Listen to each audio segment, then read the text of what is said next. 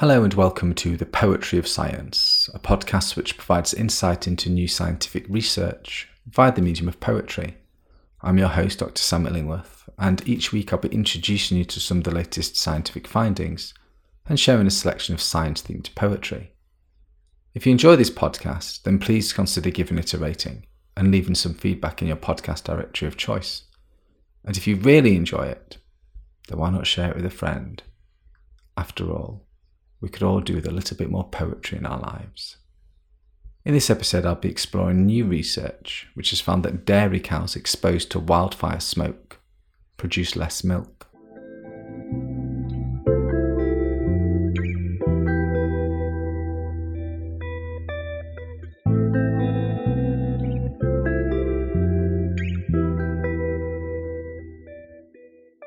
Summer's drought erupts as thirsty soils and crowded scrubs ignite. Blistered winds tear across the sky, dusting each breath with heat and soot and blight. In hazy fields they wait, unwary monoliths of black and white, lying prone beneath our blazing, tainted sheet.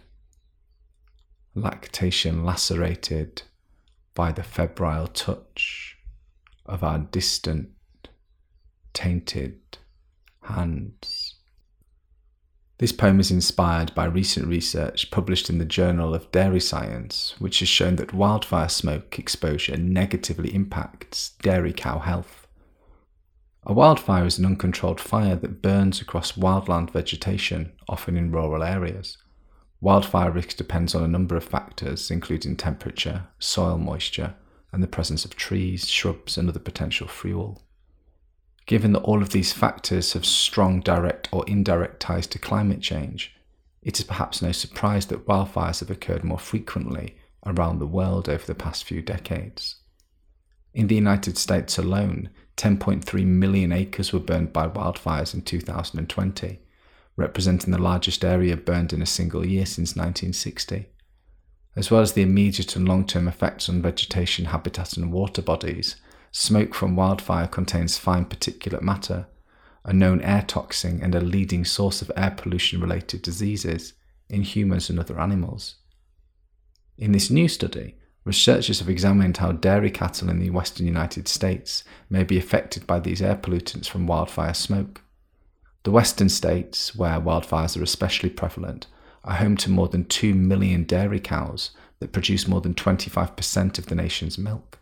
A group of Holstein cows in Idaho were observed throughout the 2020 Pacific Northwest fire season, which occurred from July to September of that year. During this time, the cows were exposed to wildfire-derived air pollutants for 7 consecutive days in mid-September, at levels that were up to 23 times the US Environmental Protection Agency's 24-hour average air quality limits.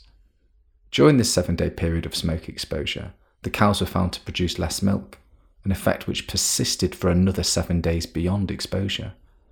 These cows were also found to have altered protein and fat metabolisms and reduced immune cell populations in their blood. This research thus highlights the implication for dairy cattle welfare, costs to farmers, and indeed the entire US dairy industry, as climate change continues to increase both the severity and frequency of wildfires in the region. Now that you've heard the science, let me read the poem to you again. Summer's drought erupts as thirsty soils and crowded scrubs ignite. Blistered winds tear across the sky, dusting each breath with heat and soot and blight. In hazy fields they wait, unwary monoliths of black and white, lying prone beneath our blazing, tainted sheet. Lactation lacerated by the febrile touch of our distant, tainted hands.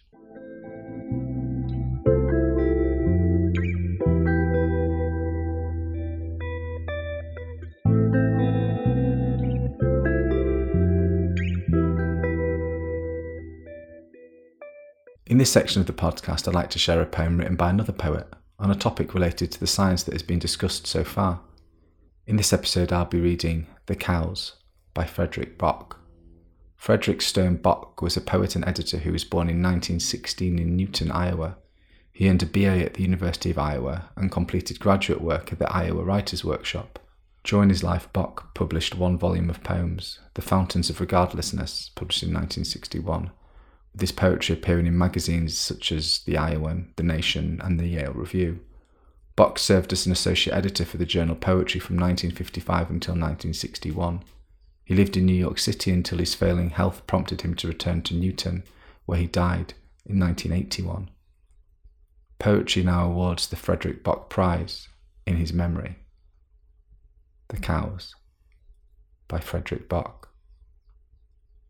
Who are we in the valley of their language? The landscape listens to their shapes like sounds that perfectly express the heliocryptic slant of the rays they tread homeward to barn, and so grown bright enough to still our speech and let them embody a thought we cannot say. We perch on the fence and study that free tongue of colour wonderfully winding the ragged hill. It used to be when cows came home transfigured. One of us always jumped some flank of splendour in hope of a big ride over 1,000 acres, only to get thrown hard on humble ground.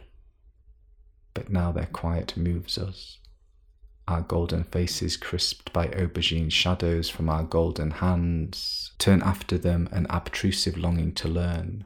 From the slowly pageanted idiom their shapes take on, with jewelled clarity from the hypnagogic that art thou, still hanging bright in the west.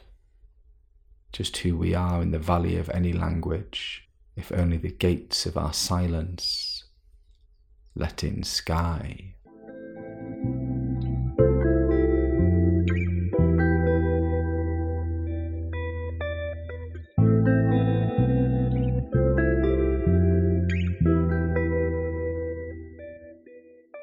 Thank you for listening to the Poetry of Science. If you want to find out more about the scientific study featured in this episode, or read any of the poems in full, then please visit the show notes at scipoetry.podbean.com.